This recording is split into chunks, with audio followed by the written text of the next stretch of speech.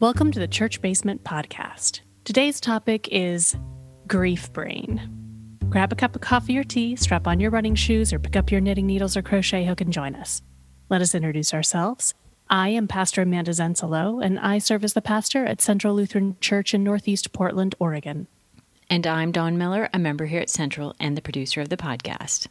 Okay, there is a lot going on these days, and grief brain is real. It's super, super real. Super, super real. However, this seems to be triggered as a topic by something that's near and dear to your heart. Yeah. So this was an event that was somewhat planned for in our life and very much expected. And my husband and I said farewell to our very beloved dog about 4 days ago.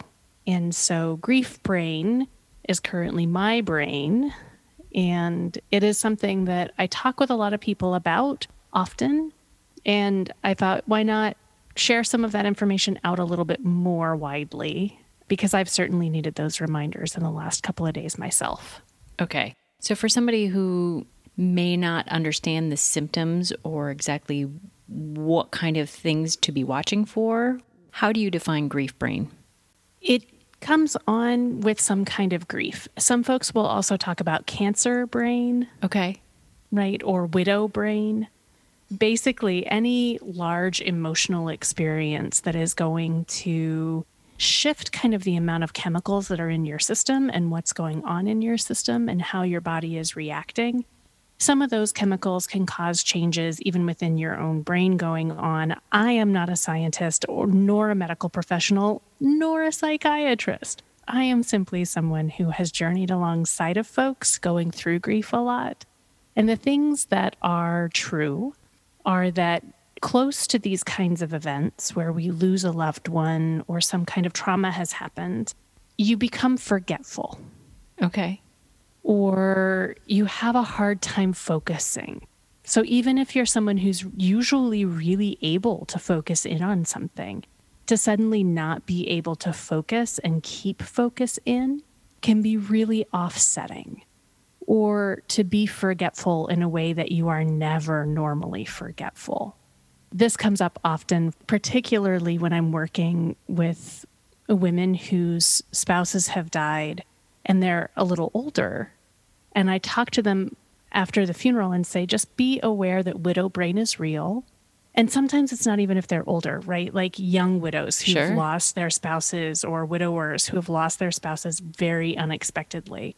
Writing lists for yourself can really help because our long-term memory, our short-term memory, is not as functional. Mm-hmm. So being able to write down lists of the things that you want to accomplish in a day or the things that you know you need to take care of are really, really helpful, even if you are not ever a list maker. I can only imagine that your brain, in some part of it, is just trying to chew through and process so much that it makes sense to me that that kind of memory would just be gone. Yeah, it's like a short circuit. Like there's just not capacity to be thinking about, did I just hear Izzy? Izzy is my dog. Like, was that Izzy's dog tags or was that the next door neighbor? Right? And your brain is like hearing all the different things or thinking about the different things. It's the change in the routines. Or hearing the things that you expect to hear, but not hearing them and wondering why. Right. All of that stuff is happening consciously or subconsciously in your brain. And it's exhausting. So you might find yourself more tired than usual. You might find yourself forgetting things that you normally would do because your routines are going to be different. Finding ways to make certain you've done things. So like if your morning routine is get up, encourage the dog to stretch, get her down the stairs, get her outside, take your medicine, go back upstairs, get your shower. If you're forgetting your medicine on a regular basis because that whole stretch of routine is gone, right, that can have other impacts. So finding ways to create checklists or reminder boards, it has nothing to do with your ongoing mental health, right? I've spoken to some people before and I said, your parent is not getting Alzheimer's. Oh, sure.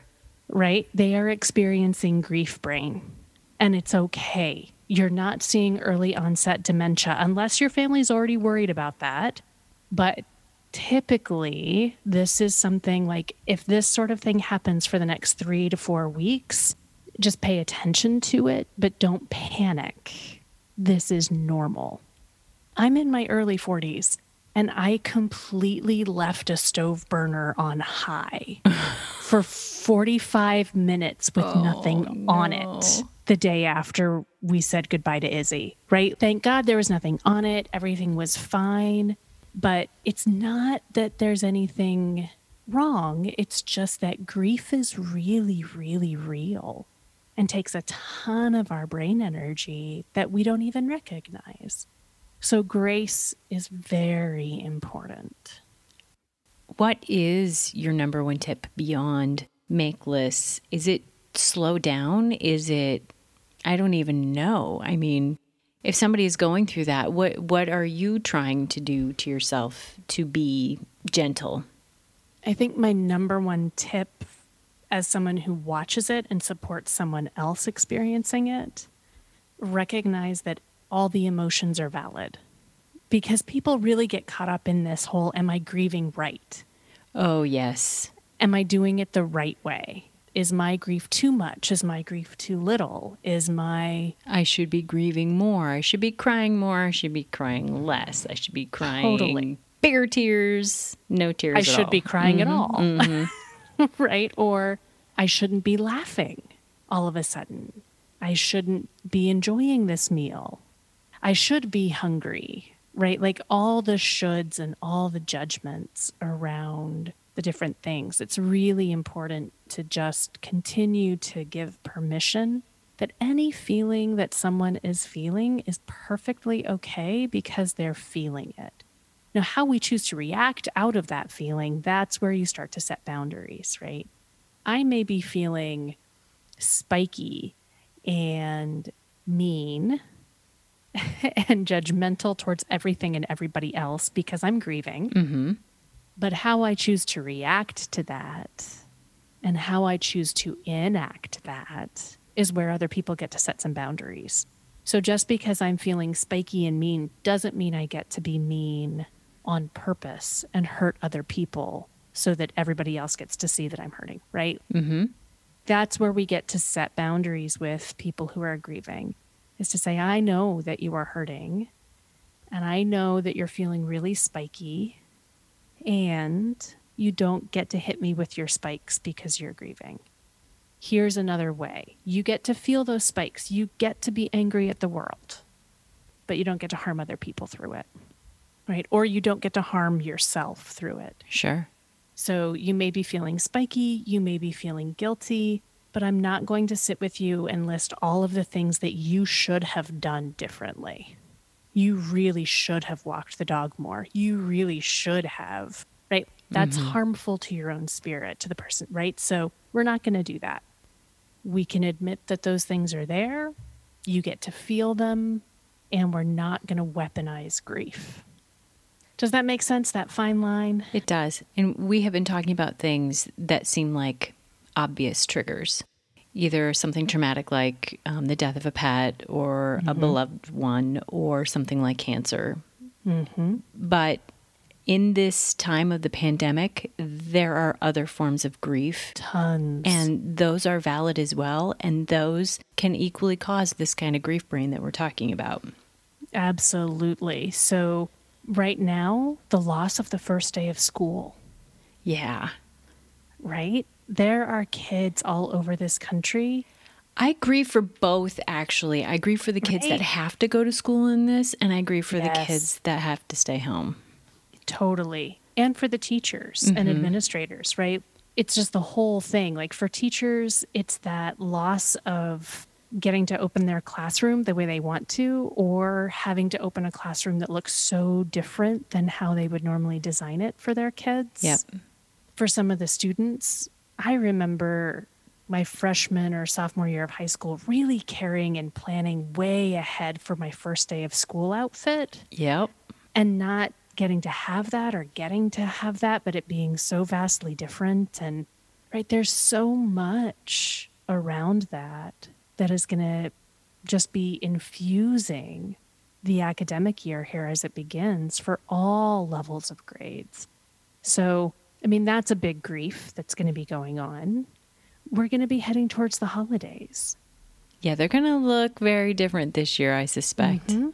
For people who are accustomed to big gatherings for Thanksgiving and Christmas, or even Halloween, Yeah. all of that is going to look different this year. My daughter and I happened to be out doing some quick shopping, and there's a few Halloween things in, and we were talking about costumes, and then it led to, but are we even going to get that?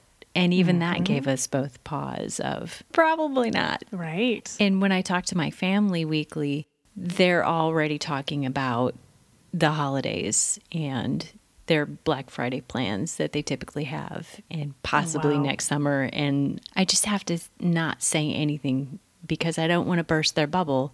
But at the same time, the practicality in me is all, I think it's too soon to start planning anything like that. Yeah. But for so many, that is such a necessary way to celebrate. I'm not sure finding an alternative is going to be good enough. Right. But then I also don't think that they're going to understand the grief brain that's coming at them. And that's part of my next question to you. How do you recognize these things if it's sneaking up on you in a way because it's not something obvious like cancer or a death? Right. I think this is where being in relationship with people really helps. Sure. Because other people may notice it and may say something to you about it. Or you may have something that is very much unlike you that happens. Like, I don't know, leaving a burner on high for 45 minutes with nothing on it. It will remind you that, okay, yeah, something has happened here or something is going on here. But I think the important thing in having this conversation is to say that our culture and our community has enough grief around right now. It's just kind of in the air that, it, as you've said, it may not be an obvious trigger point. It may not be the loss of a pet, or it may not be a diagnosis or the loss of a family member far away. It may be none of those things. It may just be that last piece of news that has come in, and all of a sudden you've forgotten to shower for 4 days. Right? And it's not an intentional choice. It may be an increasing of depression, and certainly get support, get proper professional support. And it may be that grief brain is catching up to you, and grace is a big, helpful thing. I had a friend who gave me a really helpful tip the other day because I've been kind of hard on myself with all of the, why aren't you getting these things done? I'm usually a very efficient individual who is very competent, and I get a lot of things done. And so in this time, when I'm having a really hard time recognizing when I've gotten anything done in a day, much less coming up with things that I should be doing, her tip is, instead of making the list of all the things you want to get done in a day, write down the 2 most pressing things on your brain. Write them down and then mark them off when you've done them, and then write down the next 2, so that at the end of the day, you have a list of the things that you've achieved written down that you can reflect on, rather than the list of things you failed to accomplish. Well, and you're keeping it manageable at the same time, potentially. Absolutely. And so for those of us who aren't list makers, and for whom we know when we are having a struggle because we are leaning into lists, that really helped for me to make it useful as a tool instead of a shaming instrument. Sure. So I offer that out as a tip. Recently, there has been a celebrity who has passed away. Yes. Chadwick Boseman. And it has hit my daughter harder than I think I necessarily would have expected. Okay. And previous to that discussion that I had with her, I had seen a tweet come through. And I think it's helpful for all of us, because for her, it was this particular celebrity. But for the rest of us, it's going to be somebody else, depending on what age you are, what your interests are, and everything else. So the tweet came from somebody who I believe is poet by background. And it was grieving beloved celebrities is often a pressure release valve for interpersonal mourning we've denied ourselves for doing. And I liked it for many reasons, because especially right now, my daughter has gone through a lot with school and the pandemic and the loss of friends and the everything. And she's pretty in touch with her emotions. But when something like this hits and you find yourself crying more and feeling more, it makes sense to me that here's a vehicle, a way to get more of this out that you have been holding in that you didn't even know that you had. Yes. And I'm okay with that. I like the theory. I can think the celebrity in my life that I had that kind of a reaction to is Jim Henson. Sure. I don't know if you remember when Jim Henson died. And there was something about losing that person who gave creative story and imagination to the world and who seemed good, and losing that. But that obviously ties to then grief about how the world is a hard place. And the world is a disappointing place, especially when you're younger, to have these figures who offer hope die. Yeah. It gives that sense of mortality that can be incredibly overwhelming and permission giving. I mean, there's definitely been times in my life, I don't know about you, when I haven't been able to cry. I'm an adult and I'm doing just fine. Everything is great, but I have this odd headache going on. So maybe I'll watch a movie with a sad ending in it. To like give myself permission to go ahead and cry a little bit. I think stories matter in that way, and finding those ways to find that release for the other emotions that we can't even necessarily name. The griefs that we don't know are in our hearts and in our bodies and are in our system that need some way to be expressed and a form to be expressed. So as you've walked with people who've had grief in the past, does the things that you suggest to them change depending on the age of the person that it is or what kind of grief that they're dealing with? Not necessarily. I think a lot of it remains very much the same. I think if there's someone who is older and whose family is watching them, trip and stumble or those kinds of things, because sometimes in great grief, we lose kind of an awareness of where our bodies are in the world. So we may become more clumsy. I didn't go skating this weekend because, right? You become more clumsy for a little while. And so I don't necessarily say to folks in their 20s, you're not developing early onset dementia. You're not becoming a fall hazard. Like, I will say that to someone who's in their 70s or 80s. Okay. I will give them that to say, keep watching yourself. You know your body. You know what's going on. And to the kids, like, you know your parent. And they will be a fall hazard for the next couple weeks. They will have some kind of this forgetfulness stuff for a little bit. If it continues on long term, have them checked. But don't worry that all of a sudden, if they're tripping and if they're forgetting things, right? That's the difference. When it's someone who's older, I'll let them know that this is normal and not other aging challenges. If it's someone younger, I'll just say, this might happen to you. Sure. And it's okay. This is grief brain. Let yourself use lists. Here, I'm going to write down this list for you of the 5 things we talked about, and I'm going to hand it to you right now because this will help you, right? It's the same action with slightly different front. But no, things are pretty much the same. Humans are humans. Brains are brains. We do what we do in grief. It's pretty universal. Excellent. Okay, that's going to lead me to my last question. What are your best sort of getting through the day tips for somebody dealing with grief brain? The one that I say 99% of the time, drink water. Yeah. And I say it so much that it's almost become a bit of, not a joke, but just a touch point for people who have had me work with them several times through grief. Okay. They're like throwing it back at me this week, which is really wonderful and beautiful. It's sweet. Yeah.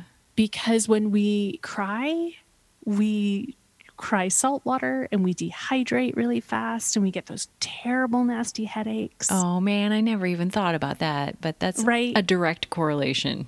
If we drink alcohol to cope, like that's more dehydrating. If we're not sleeping well, then we dig into caffeine and that's more dehydrating. So that reminder to drink water and to stay hydrated, it's also, I tie that in depending upon the person's faith with grace and with baptism and God's love. Like keep filling yourself up with God's love. Keep reminding yourself of God's grace as often as you can with that gift of water as a kind of living prayer. And so I lean into water as a really critical part of grieving. And I will say that all day Friday and Saturday, as we said goodbye to Izzy and then had our first day without her in our home, I had a couple of different people send me condolences and then say, don't forget to drink water. And I'd be like, oh, right, water. I should do that. And if I didn't get up right at that moment and go get a glass of water, it was probably 4 hours later before I actually did it. And I'm the one who reminds everyone to drink water, right? But that grief brain makes it really hard to remember. And absolutely, I got the massive headache from it, right? And so it's setting reminders to drink water. If you need to set alarms to eat a little bit of food, whatever food you're able to eat, like eventually on Friday night, Tristan was so worried about me and I'm finally like, fine, I will have this chocolate protein shake. And I managed about half of it, but it was something, right? It was something that I could eat and had nutrients and that was fine. So whatever food you are able to consume to give yourself some nutrients and strength, whatever water you can remember to drink, and setting alarms if you need to, listening to people who remind you, that stuff matters. You got to take care of this flesh creation that we live in to be able to get through the grief as well. Absolutely. Well, thank you, Pastor Amanda, for taking the time to help us learn a little more about Grief Brain. I look forward to sitting down with you another week on another topic. As do I. And for the many of us who are in acute grief in this time, know that you are not alone. God loves you deeply and truly, and we will continue to find our way forward. Drink some water, be kind to your spirit, and until we are back in your ears again, remember, God loves you, no matter what.